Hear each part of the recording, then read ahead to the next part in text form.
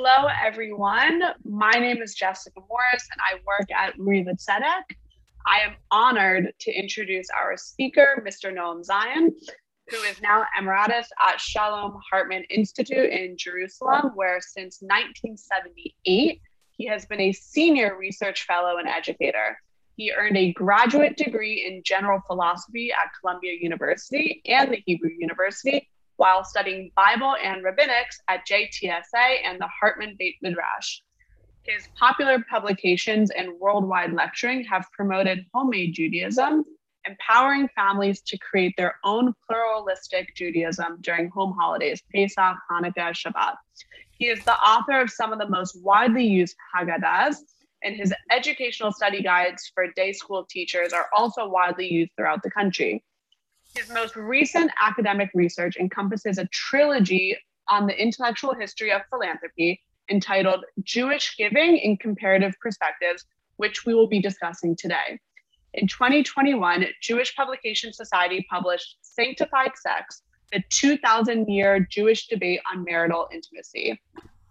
Outstanding moments in his personal biography include growing up as a rabbi's kid in his father's conservative synagogue in Minneapolis, going on a student mission to meet Soviet Jewry in 1968, participating in the Columbia University protest, and making Aliyah during the Yom Kippur War. His Dutch wife, Marcel, the Lamaze teacher, gave him her last name, Zion, and he has 5 children and 12 grandchildren. Welcome, Mr. Noam Zion, and thank you so much for teaching us this class today. Okay, shalom lachem. Thank you for joining me. You're expected to eat because this is your lunch period, right? So please feel comfortable to do that if that's the right time for you. I'm Noam Zion. You're part of the organization of Uri Zion, so that's a nice connection. Some of us just finished with fasting for Tisha B'Av. And so the next transition is to get ready for Rosh Hashanah and Yom Kippur. So to deal with Tzedakah is certainly an appropriate way to get ready for the month of Elul. Utfila, Tzedakah, Ma'avirim et Roa HaGzera. In the research that I did, the topic we're going to be dealing with is the topic of Paul's understanding of Christian charity, and the ways in which it's radically different than the Maimonidean and Talmudic tradition of giving tzedakah. So while I just came back from a seminar at the Hebrew University in which they have almost 1,000 people doing Jewish studies and doing many presentations, and I went to a wonderful session about Yitz Greenberg, which was a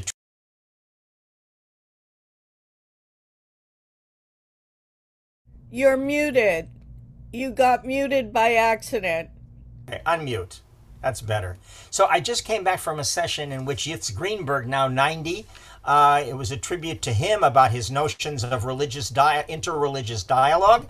And one of the things he emphasized is interreligious dialogue is not about agreement.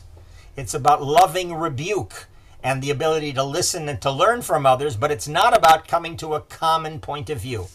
And in that spirit, I'm going to be talking about the differences, I think the radical differences between Paul, which is a core Christian understanding, and the Maimonidean one. When I did my work on this comparative study of philanthropy, I did it in English, and I had to retranslate every single Jewish text I had, because all the Jewish texts that had been translated into English took the word tzedakah, and they translated into the word charity. But that's exactly the mistake. Of course, tzedakah and charity are not alike. They're radically different, and I'm going to try to show how there's a deep narrative, religious narratives, powerful ethical worldviews that are implicit in the two different terms in tzedakah and in charity. In fact, there's many, many different narratives of tzedakah, and my book is a comparison of many different ones. I'm going to concentrate only on Rambam. And even in Christianity, of course, there's multiple ones, but Paul is really the core understanding, and that's what I'm going to deal with. Now, I just found out that Uri Zion has a status as a 501c, right? What's the definition of it? It means that you're a charitable institution, Uri Zion. In fact, I don't think that you would like being called a charitable institution. After all, your real concerns are about justice, not about charity. Justice and charity could not be farther apart, but for the sake of the tax deduction, I understand why we try to stick ourselves under the notion of charity, but it's really not about charity at all, and that's what I'm going to try to emphasize.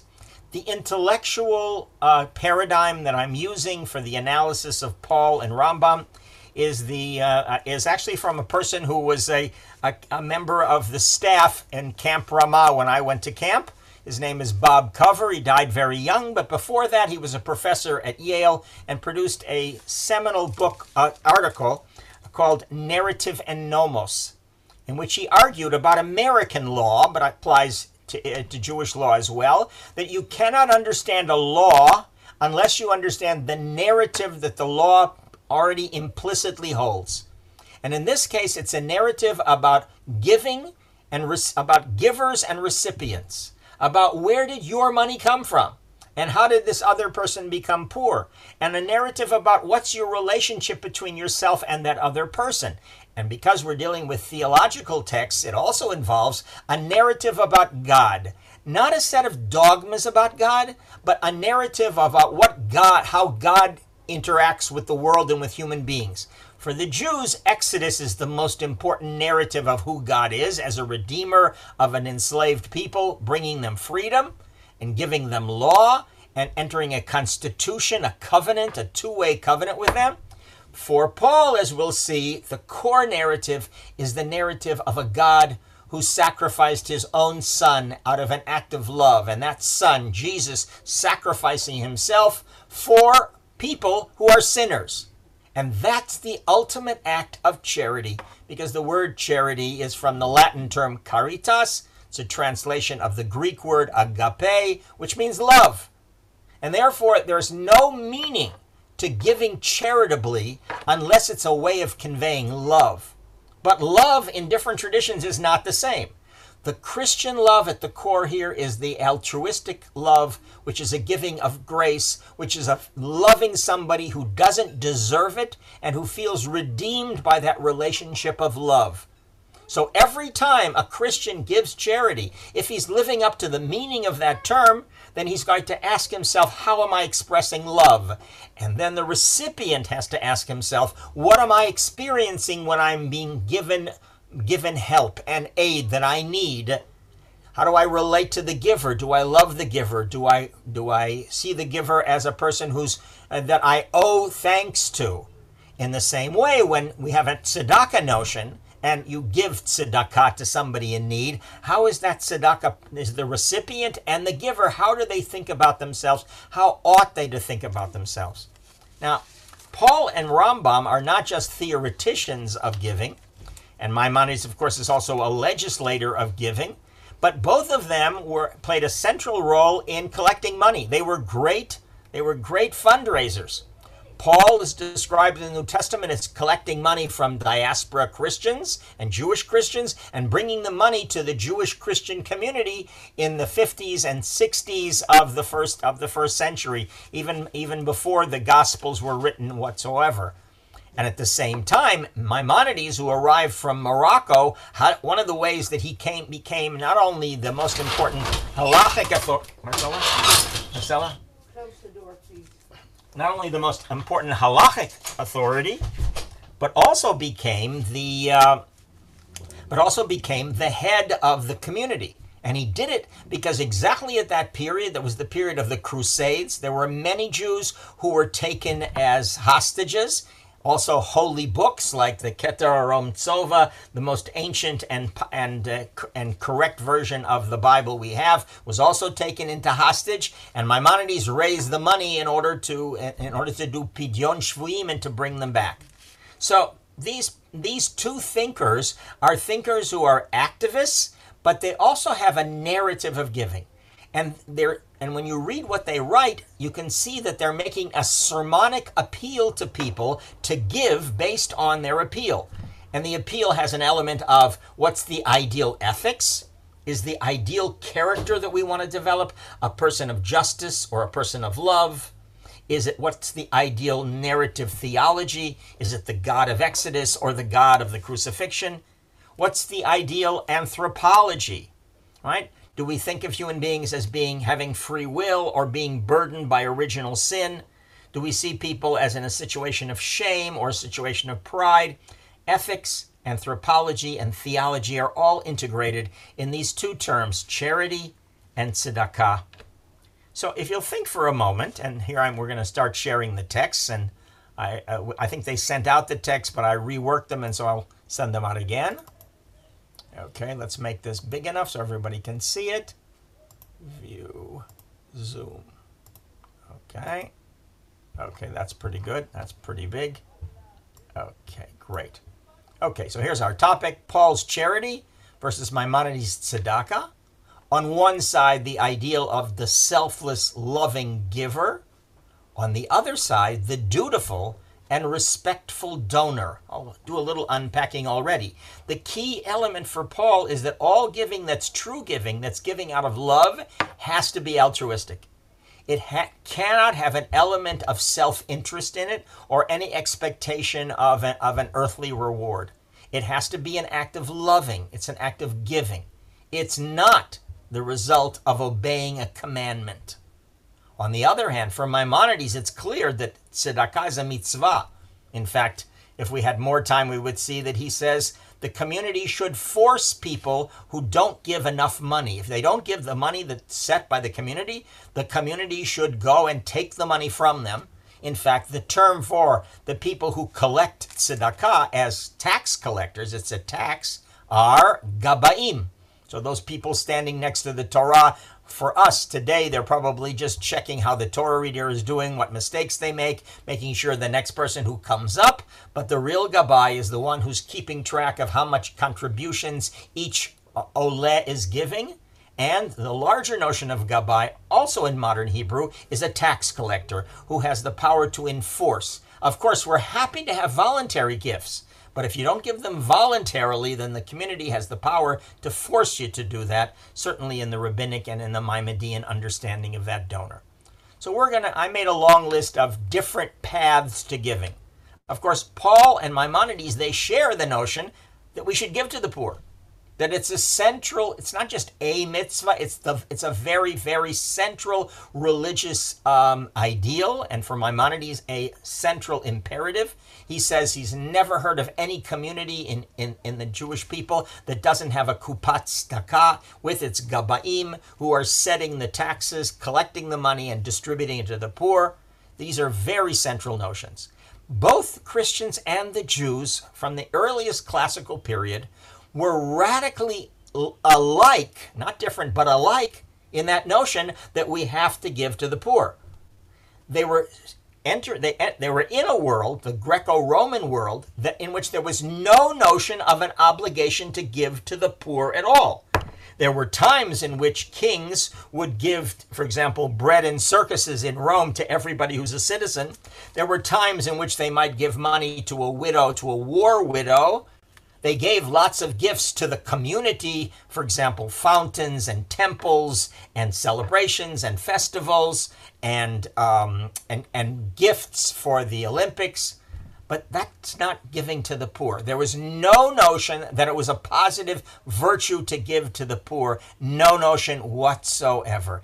So within that radical commonality of Christianity and classical Judaism, we're going to be talking about the elements of divergence. And here's the list I have. You can take a look at that later. We're obviously not going to get through all these texts, and we'll certainly leave time for questions and comments at the end. Or if not questions and comments, we can always add another piece. Let's start by thinking for a moment, for yourselves, think of the last time or an important time in which you were needy. You needed something. How did you feel about needing? And then somebody came and they helped you. How did you feel about somebody offering you help? For example, what if it was your mother giving you advice about who you should marry or who you should go out with? I mean, that's maybe an act of love and concern. When we're in a needy state, or at least other people see us in a needy state and they give us something, how do we react to it? And I think the core experience assumed by Paul and the core experience assumed by Maimonides are radically different, and out of that grows their different narrative. So I can think myself, a couple of days ago, I mentioned that I'm going to this conference at the Hebrew University on Mount Scopus. The architecture there is a maze. It's very hard to find anything within that institution. I was wandering around desperate to find where the room was. I also needed to find a toilet. Suddenly I ran into somebody who said, "Here, I can help you." And with a smile. And I felt very appreciative of that. Although I also felt rather dumb that I couldn't even find a room in this building, right? I'm 73 years old. I've been to this place before. I should be able to find it, right? There's 1,000 people at this event. So for Paul, notice what the most powerful experience of the giver is, and then we'll look at the recipient. Paul, for while we were still weak, at the right time, Christ died for the ungodly. The ungodly is the recipient. Indeed, rather rarely will anyone die for a righteous person, right? So Christ is willing to die. Righteous here means for an innocent person. Very seldom do you have a person who's willing to put their life on the line or sacrifice their life for somebody who's innocent.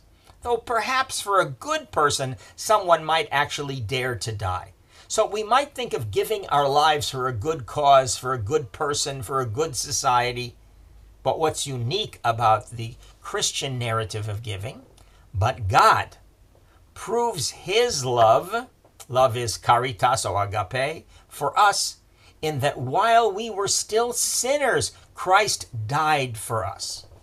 So the key thing is a willingness to altruistically sacrifice your life for the sake of somebody who not only doesn't deserve it, but who deserves to be shamed, who ought to be punished, who should not be honored. Why should anybody? We owe nothing to the sinner. What we owe to the sinner is actually to shame him publicly for his sins. And yet Christ was willing to die for those sinners. So what does that mean about the giver? Well, if you're the person who's received this redemptive charity, this act of grace that you totally didn't deserve, you deserve the opposite, then in response, this is a typical Christian move, you feel a desire to return that goodness, that altruistic love. Of course, you can't return it to Christ. Christ doesn't need it. But you can return it to other sinners like yourselves who are also in need. And so Paul talks about what gives you value in his understanding. He says, though I speak with the tongues of men and angels, even if I have knowledge of able to speak in tongues, if I have not charity, I am like a sounding brass or a tinkling cymbal. I'm just an empty piece of self-advertisement by playing music. Even if I have all that secret knowledge, both the knowledge of multiple languages of this world and the language of the angels. And though I have the gift of prophecy, and I understand all the mysteries and all the knowledge, I have gnosis. Though I have all faith, the faith which gives me the power to do miracles so that I can move mountains. If I have not charity, I am nothing. The only characteristic by which you should be judged is though I bestow all my goods to the poor, though I give up my body to be burned, even if I'm self-sacrificing that way, and yet have not charity, it profits me nothing. It's worthless. So in the same way as Christ was willing to give his body to have it crucified, and in the same way that one might give all one owns, which is like, meaning at the expense of your own life or certainly your own sustenance to feed the poor, even that's not enough. It's not just the act, unless the act is motivated by true love. And then later he continues, what abides are, a phrase that everyone growing up in a Christian society knows, faith, hope, and charity. These three, those are the core things that sustain us. But the greatest of these is charity. Charity means love. Now you can immediately see that there's a parallel here between giving all you have to the poor and giving your body to be burned for sinners.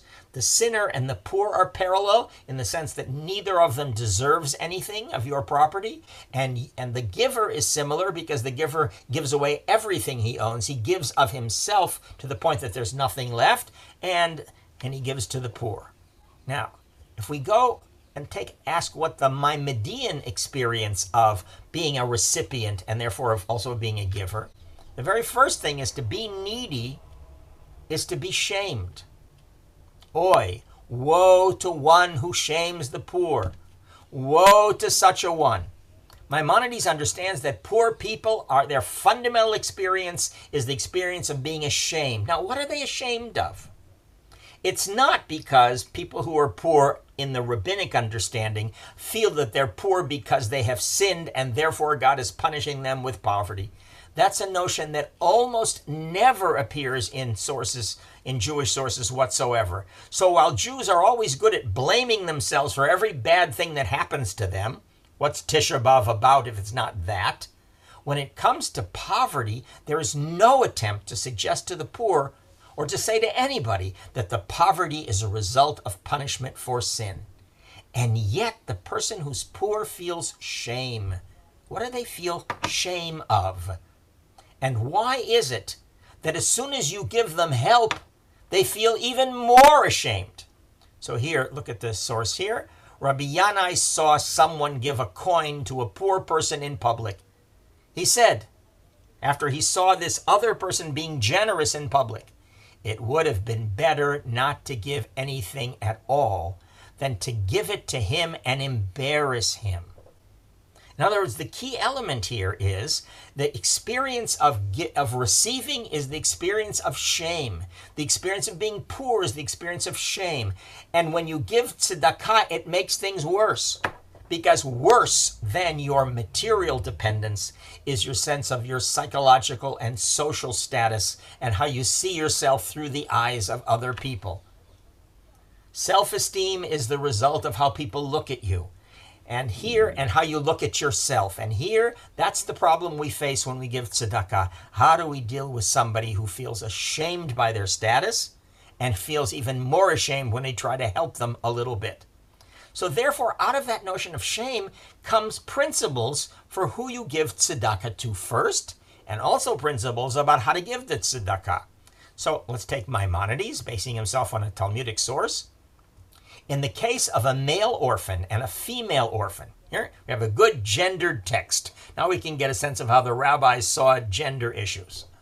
Who come to the authorities of the community, that is the person who has the kuppah, the gabaim, to get a grant of money in order to be married. There's no way you can get married unless you can afford a house, unless, if in the case of a woman, unless you can offer some sort of a nedunya, some sort of a bride price of some kind. The female orphan takes precedence over the male. Why? Not because women are more valuable than men or vice versa, but rather because she feels greater shame in being unmarried than he does. Now, of course, that depends on the society.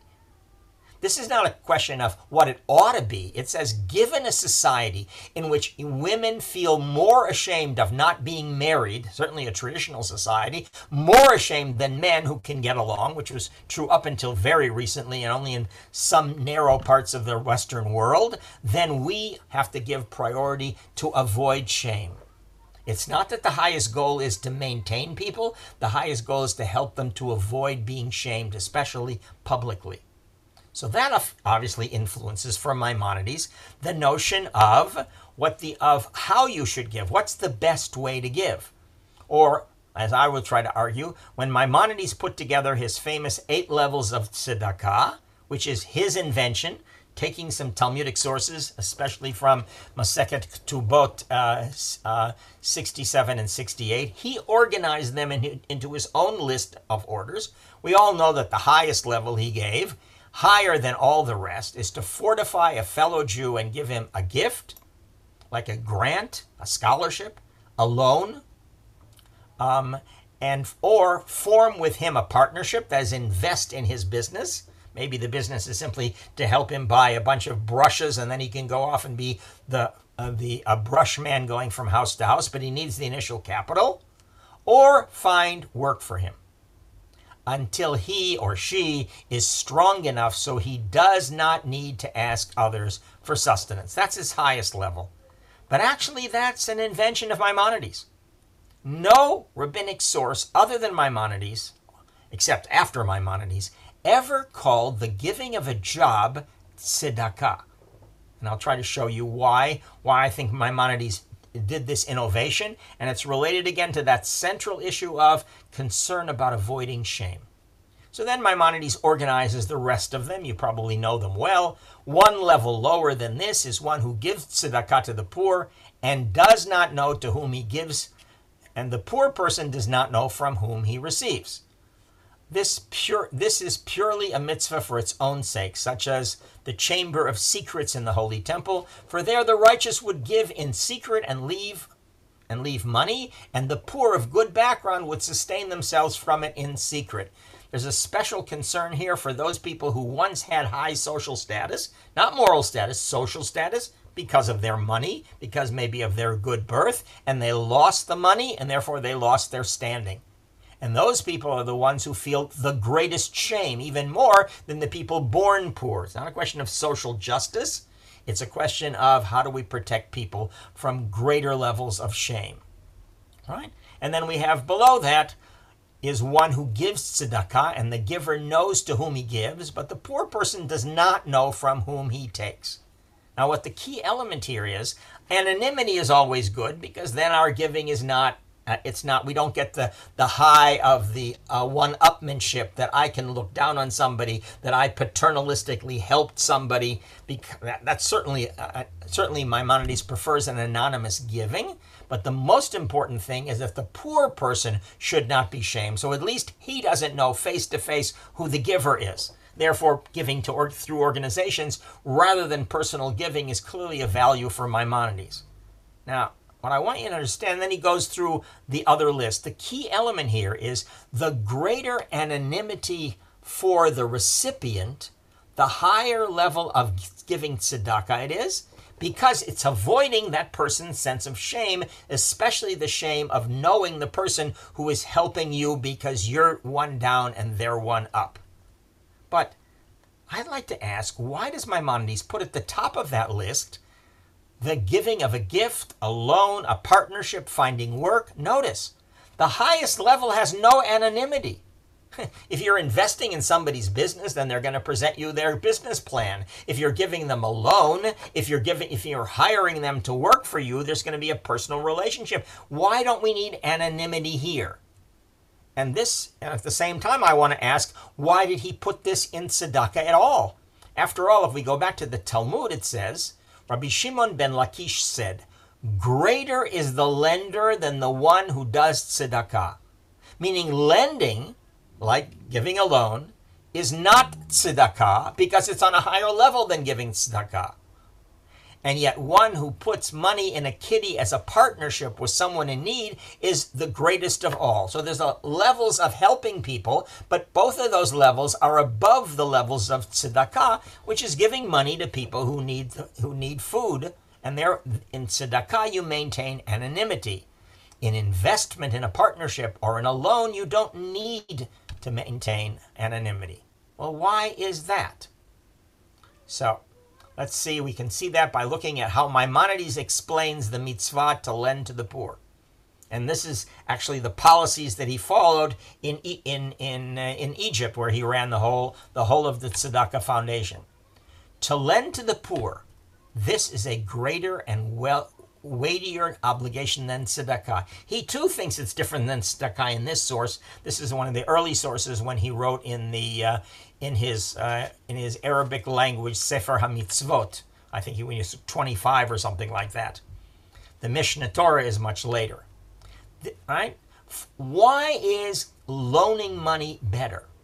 For the suppliant who has to uncover his face to beg from people does not suffer as acute stress in doing so as the one who is normally concealed receiving a gift, and whose need is for the help that will save him from uncovering his condition and from becoming a suppliant.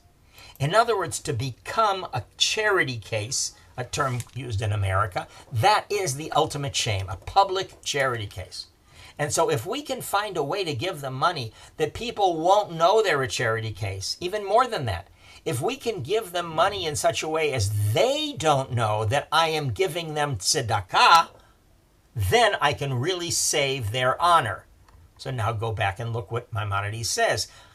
If a person does not want to take tzedakah, he's too proud to accept that he has needs, but we can see that he's hungry, his family's hungry, then it is a mitzvah to deceive him. To deceive him. It's very paternalistic. We have to protect this person from shame, because as long as he feels shame, he's not going to take the money that he needs and his family needs. So we have a mitzvah to deceive him and to give it to him as if it were a gift or a loan.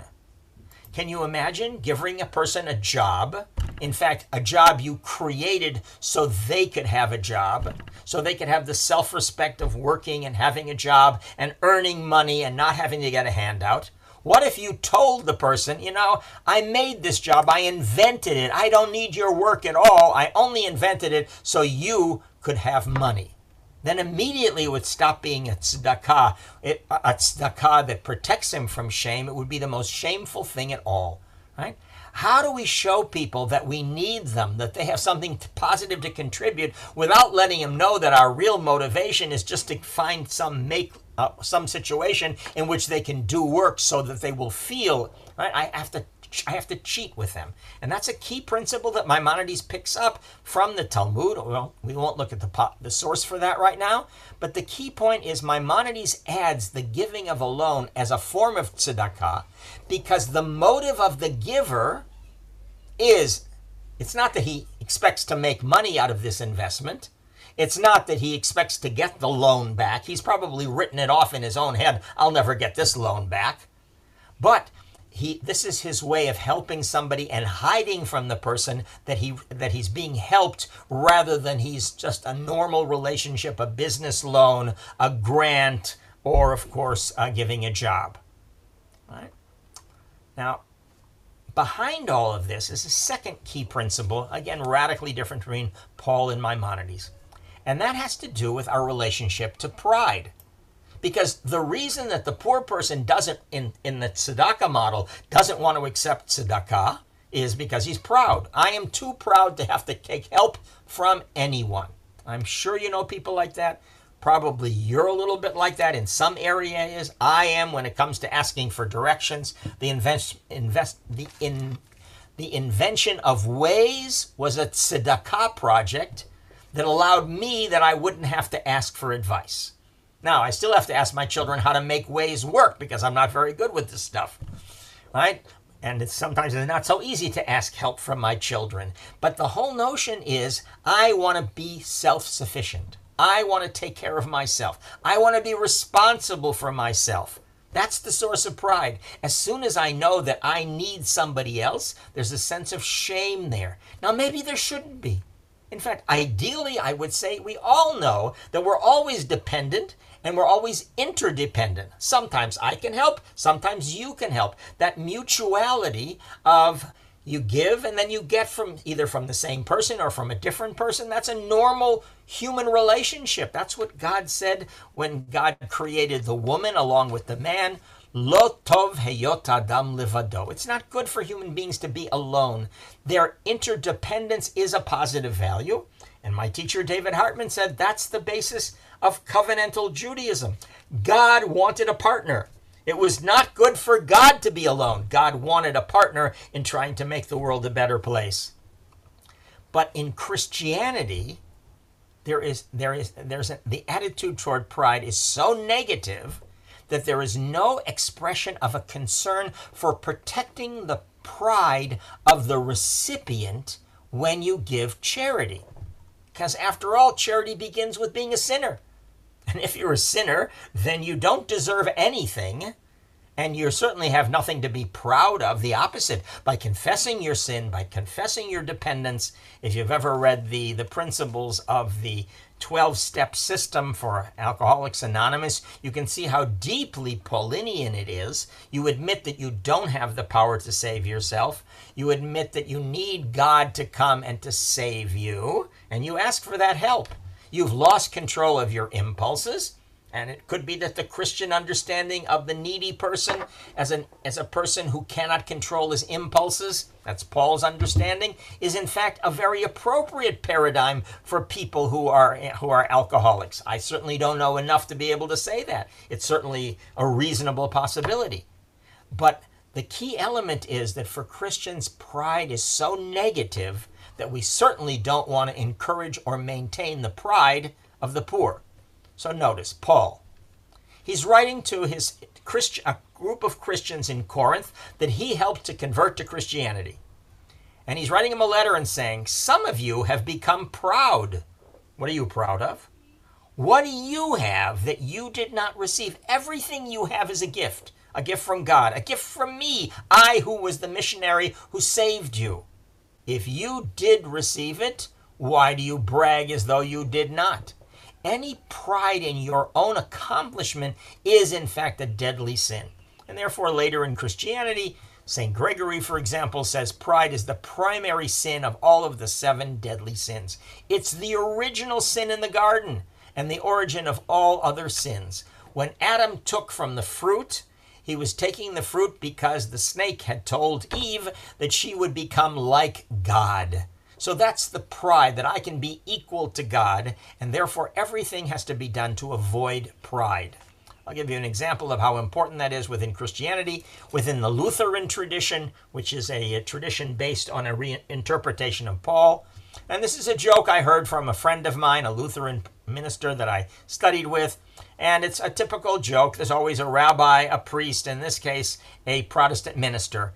In all the stories that I've already heard and told, it's always the rabbi who's number 3, and he's the one who's somehow the smartest one in the story or the most interesting one. In this story, the Lutheran minister is the 3rd one mentioned. A joke once told me by a Lutheran minister may illuminate the special sensibility of Lutherans to self-promoting charity. This characteristic joke begins with 3 clergymen who met in hell and began to ask each other, for what sin were you condemned? The Catholic priest admitted to fornication with an altar boy, the rabbi to eating pork on Yom Kippur. But what did the Lutheran minister do wrong? They asked. He answered, hanging his head in shame, I did a good deed, and I was proud of it. In other words, for the Lutherans, any form of justification by works, as opposed to justification by faith, is a source of shame. There is nothing you can do to merit something to be proud of. Everything you receive is a gift given to somebody who's unworthy of that gift. Now, how does that affect tzedakah directly? One of the things that New Testament and Paul are aware of is that pride is a characteristic, dysfunctional byproduct of giving charity in public. So Paul writes, charity suffers long and is kind. Charity envies not. You can't give charity and ask who gave more money. Charity vaunts or boasts not of itself. It is not puffed up. It does not behave itself unseemly, and it seeks not its own. In other words, charity has to be something that has nothing to do with pride, nothing to do with relative higher status because I gave charity and somebody else didn't. So there's a famous Anglican motto. It says, who builds a church to God and not to fame will never mark the marble with his name. Right? Because if you're giving in order to become famous, to have your name put on the wall, just look around some of the institutions that you work in, like the Hartman Institute. I have names on every wall, on every building, even on the archways. Everything is donated with a name associated with it. That, for the Christians, cannot be charity because it's about self. Charity must be pure without self-interest, without reciprocity, without pride. And so Jesus in Matthew says, be careful not to do your acts of righteousness, that's a translation of tzedakah, before men, to be seen by them. If you do, you will have no reward from your Father in heaven.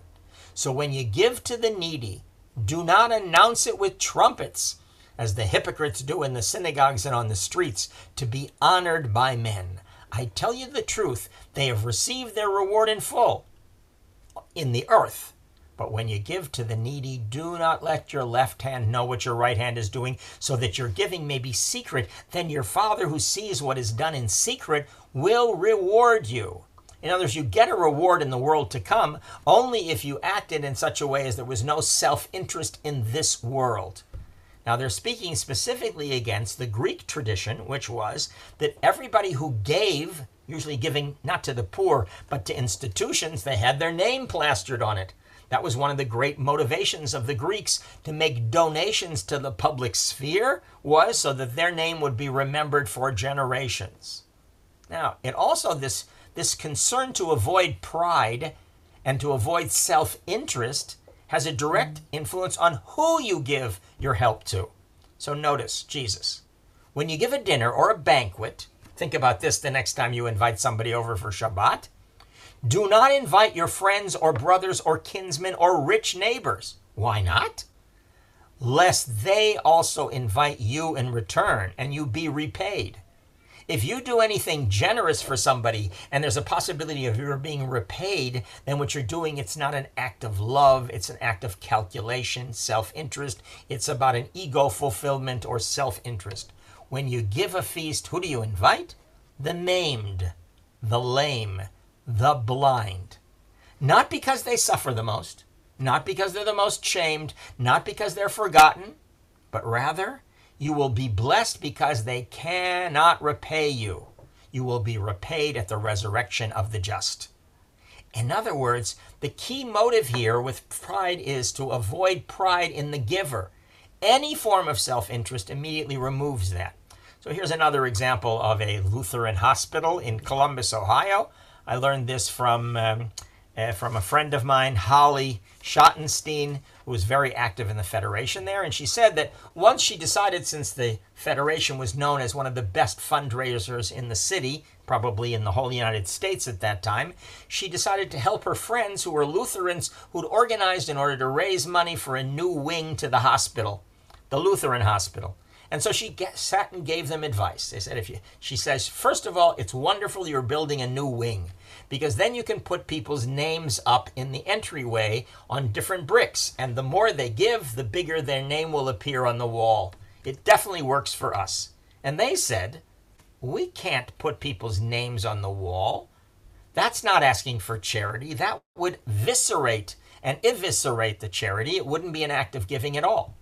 So then she said, well, how about this? Go to the people the way we always do. If you're a lawyer, go to other lawyers. Tell the lawyer how much money you gave to the Lutheran hospital, and then encourage them to match that, if that's their abilities. And they said, we can't say that. We can't say how much we gave. That would be shaming them, and worse, it would be setting for them a standard of what they have to give. Their giving has to be cheerful giving. It has to be voluntary giving. If there's any element of a tax or social pressure, it stops being a selfless act of love. I hope they got their hospital built, but they didn't get it by following any of the advice about tzedakah that the Jewish Federation of Columbus, Ohio could offer. In fact, the key element, and here it's expressed much later and during the Reformation, is you don't have to feel bad about getting charity. No Christian, even though he has fallen into poverty, and regardless of the high social standing which he once enjoyed, should be ashamed of the cross of Christ and the salutary remedy administered by the Lord through need. If you're poor, don't be ashamed you're poor. God made you poor because that'll be good for you. That will help save you from your sins. It is even less proper for Christians to find it distasteful to accept alleviation of their need through the ministry of the church. In other words, when the church offers you charity, it's as if God is offering you charity, and you shouldn't in any way worry about your pride, because in fact, being humble as a sinner is something good. There's no concern, again, about protecting the pride. Now, if you look at rabbinic texts, including especially Maimonides, they equally emphasize the importance of humility. They equally oppose pride, but they don't let that get in the way of giving tzedakah. So here I gave a whole series of texts. You can look at them later. Maimonides talks about how arrogance is so bad that we have to go to the other extreme, the radical extreme of humility, that there's no room for pride of any sort as an ethical ideal for Maimonides. That's against Aristotle. And then he brings a story probably coming from a Sufi tale in which he says about the day I sailed aboard. They asked a pietist, a chassid, what was the happiest day of your life? And he said, the day I sailed aboard a ship and I was on the least of the places on the boat, that is, I was in the steerage area among the baggage, while there were on the boat merchants and men of wealth. I was lying in my place, and one of these men on the boat got up to urinate, and I was so very low in self-esteem in his eyes, in esteem in his eyes, that he exposed his nakedness and pissed on me. I was astonished at the strength of his brazenness in his soul. But I swear by God's life, said the chassid, that my soul was not pained at his behavior at all. My strength was not aroused. I didn't feel vengeful or angry. I was so greatly happy that I reached the point that being degraded did not hurt. In other words, Maimonides, and not only Maimonides, think that the highest form of humility is not to worry about how you looked at socially, and the ability to overcome your concern for how people look at you is in fact a liberation. And therefore, to be degraded socially is nothing bad whatsoever. And yet, says Maimonides, when we come to the poor people who are feeling dishonored because they are part of a social system and they can't rise above that social system, and they feel its shame and they're put down and being pissed on is something that deeply affects their sense of their sense of pride and self-respect, then Maimonides said, one is commanded to give a person according to what he lacks. I'm skipping to this section, next paragraph. Even if it was the custom of a poor person who was once rich to ride on a horse with a servant running in front of him, and this is a person who fell from his station, doesn't have any money anymore, the community must buy him a horse to ride upon and a servant to run in front of him, as it says, sufficient for whatever he needs. Now, in what sense does he need the horse? Why does he have to be announced? Why does he have to go run in a limousine? Right? He needs it because he's ashamed in public that people will remember his previous station and they'll make fun of him and they'll say, aha, he deserved it. Who knows what else? You are commanded to fill whatever he lacks. You're not commanded to make him wealthy. So the tzedakah here is not bringing the person up in wealth. He's going to continue to live in very deep poverty, but whenever he steps out of the door, people who don't know that he lost his money are going to be able to think that he still has that high status. So who are you fooling? It's clear to the poor man that he's lost his status. The whole point is to save that poor man who doesn't deserve to be treated this way. And in fact, the whole notion of social honor, I think, is deeply suspect in the eyes of Maimonides. Nevertheless, we have a mitzvah to protect that identity. I'm going to stop at this point. Lots of other texts that you can look at. Does anybody have a specific comment or a question? Otherwise, I'm happy to go on with another example.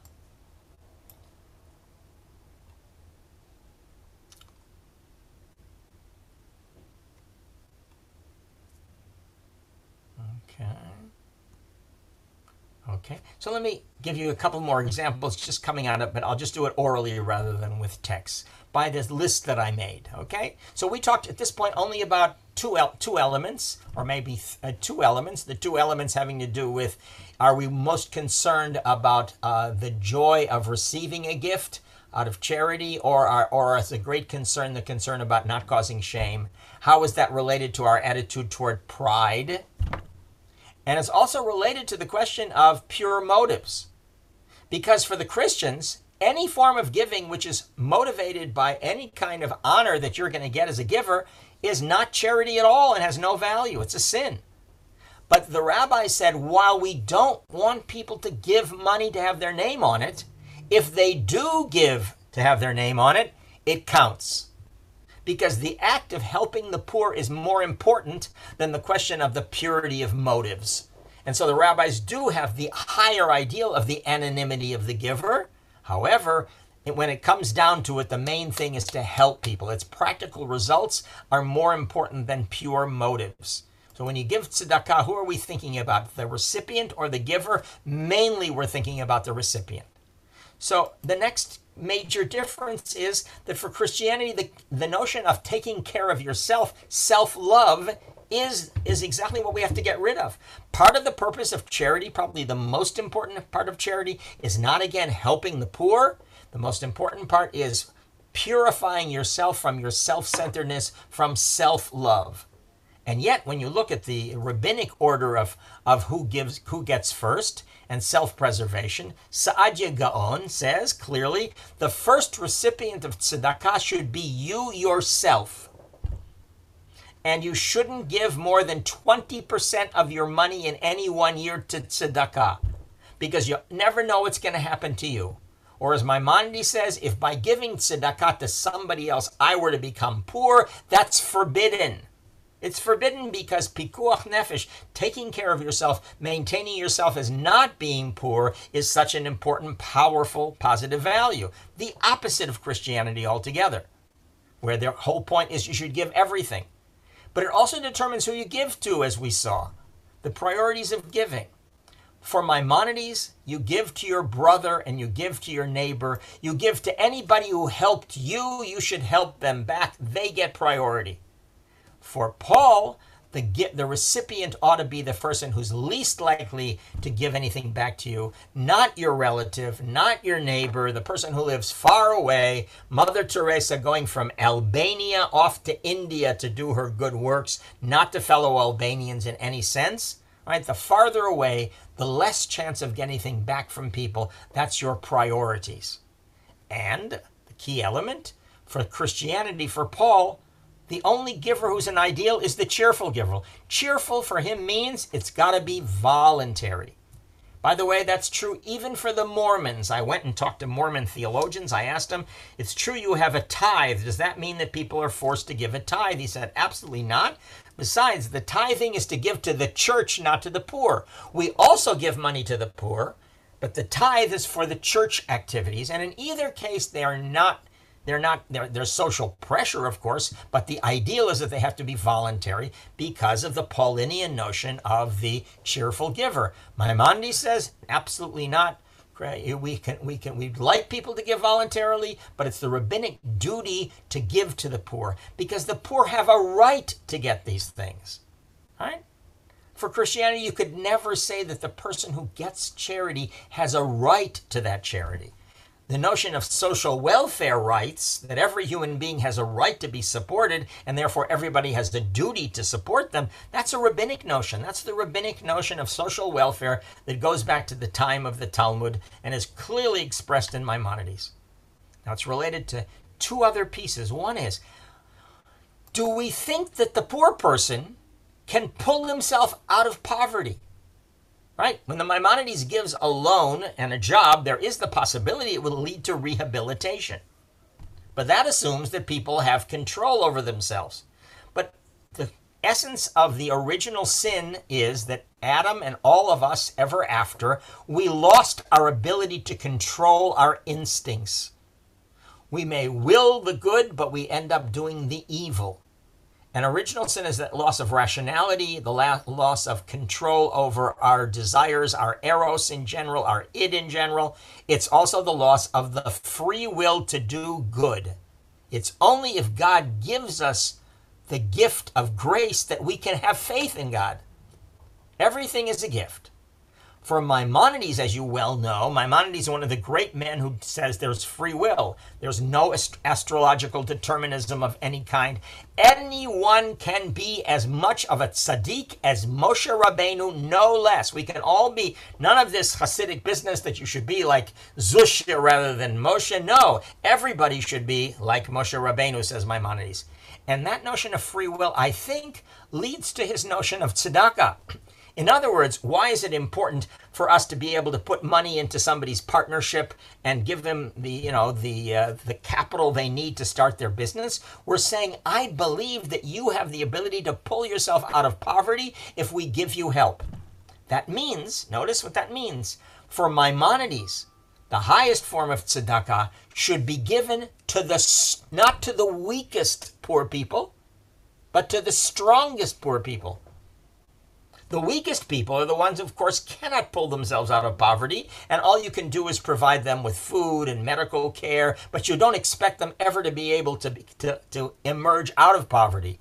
The people you give a free loan to are the people who have lots of skills, who with a little bit of capital and people showing faith in them, because they can't get credit from the bank, so they need to get it from a free loan society. Those are the people that you have to give priority to, because you can pull them out of shame and you can make them rehabilitated citizens, and then they can help other people. And Maimonides gives a priority then to the strongest poor who have the best chance of emerging out of that poverty with the power of free will.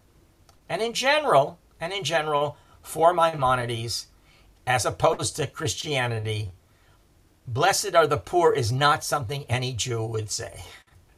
The blessings of wealth. We found in the documents in the Geniza, there was a whole list of people who were poor, who were getting tzedakah. Maimonides was in charge of the whole tzedakah program. And they added to that whole list of poor people, may God make them rich soon. Because getting rich is good. But for the Christians, poverty is actually something that's good because it protects us from self-sufficiency, from pride, from social pride. Because as Jesus says, it's easy for a rich man to get into heaven as for a camel to go through the eye of a needle. Maimonides would say the opposite.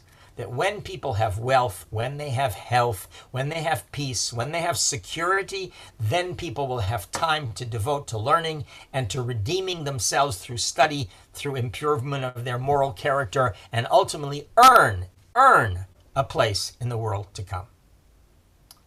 Thank you very much. It's been a pleasure. You're more than welcome to take a look at these sources. I hope you'll find something of interest in them. Sorry that I only have them in English and I wasn't able to put together all these sources in Hebrew. That would have taken a really long time. But I must thank you, because if I weren't teaching this class, I wouldn't have spent the last week working very hard on these sources and coming to understand them at a much deeper level than I would otherwise. Okay? So, Shana Tova to you when we get to that. And continue to work for social justice and to find narratives that can generate in people a kind of giving which is aimed at social justice, in my judgment, not aimed at charity. Thanks very much. Shalom. Thank you so much. Thank you.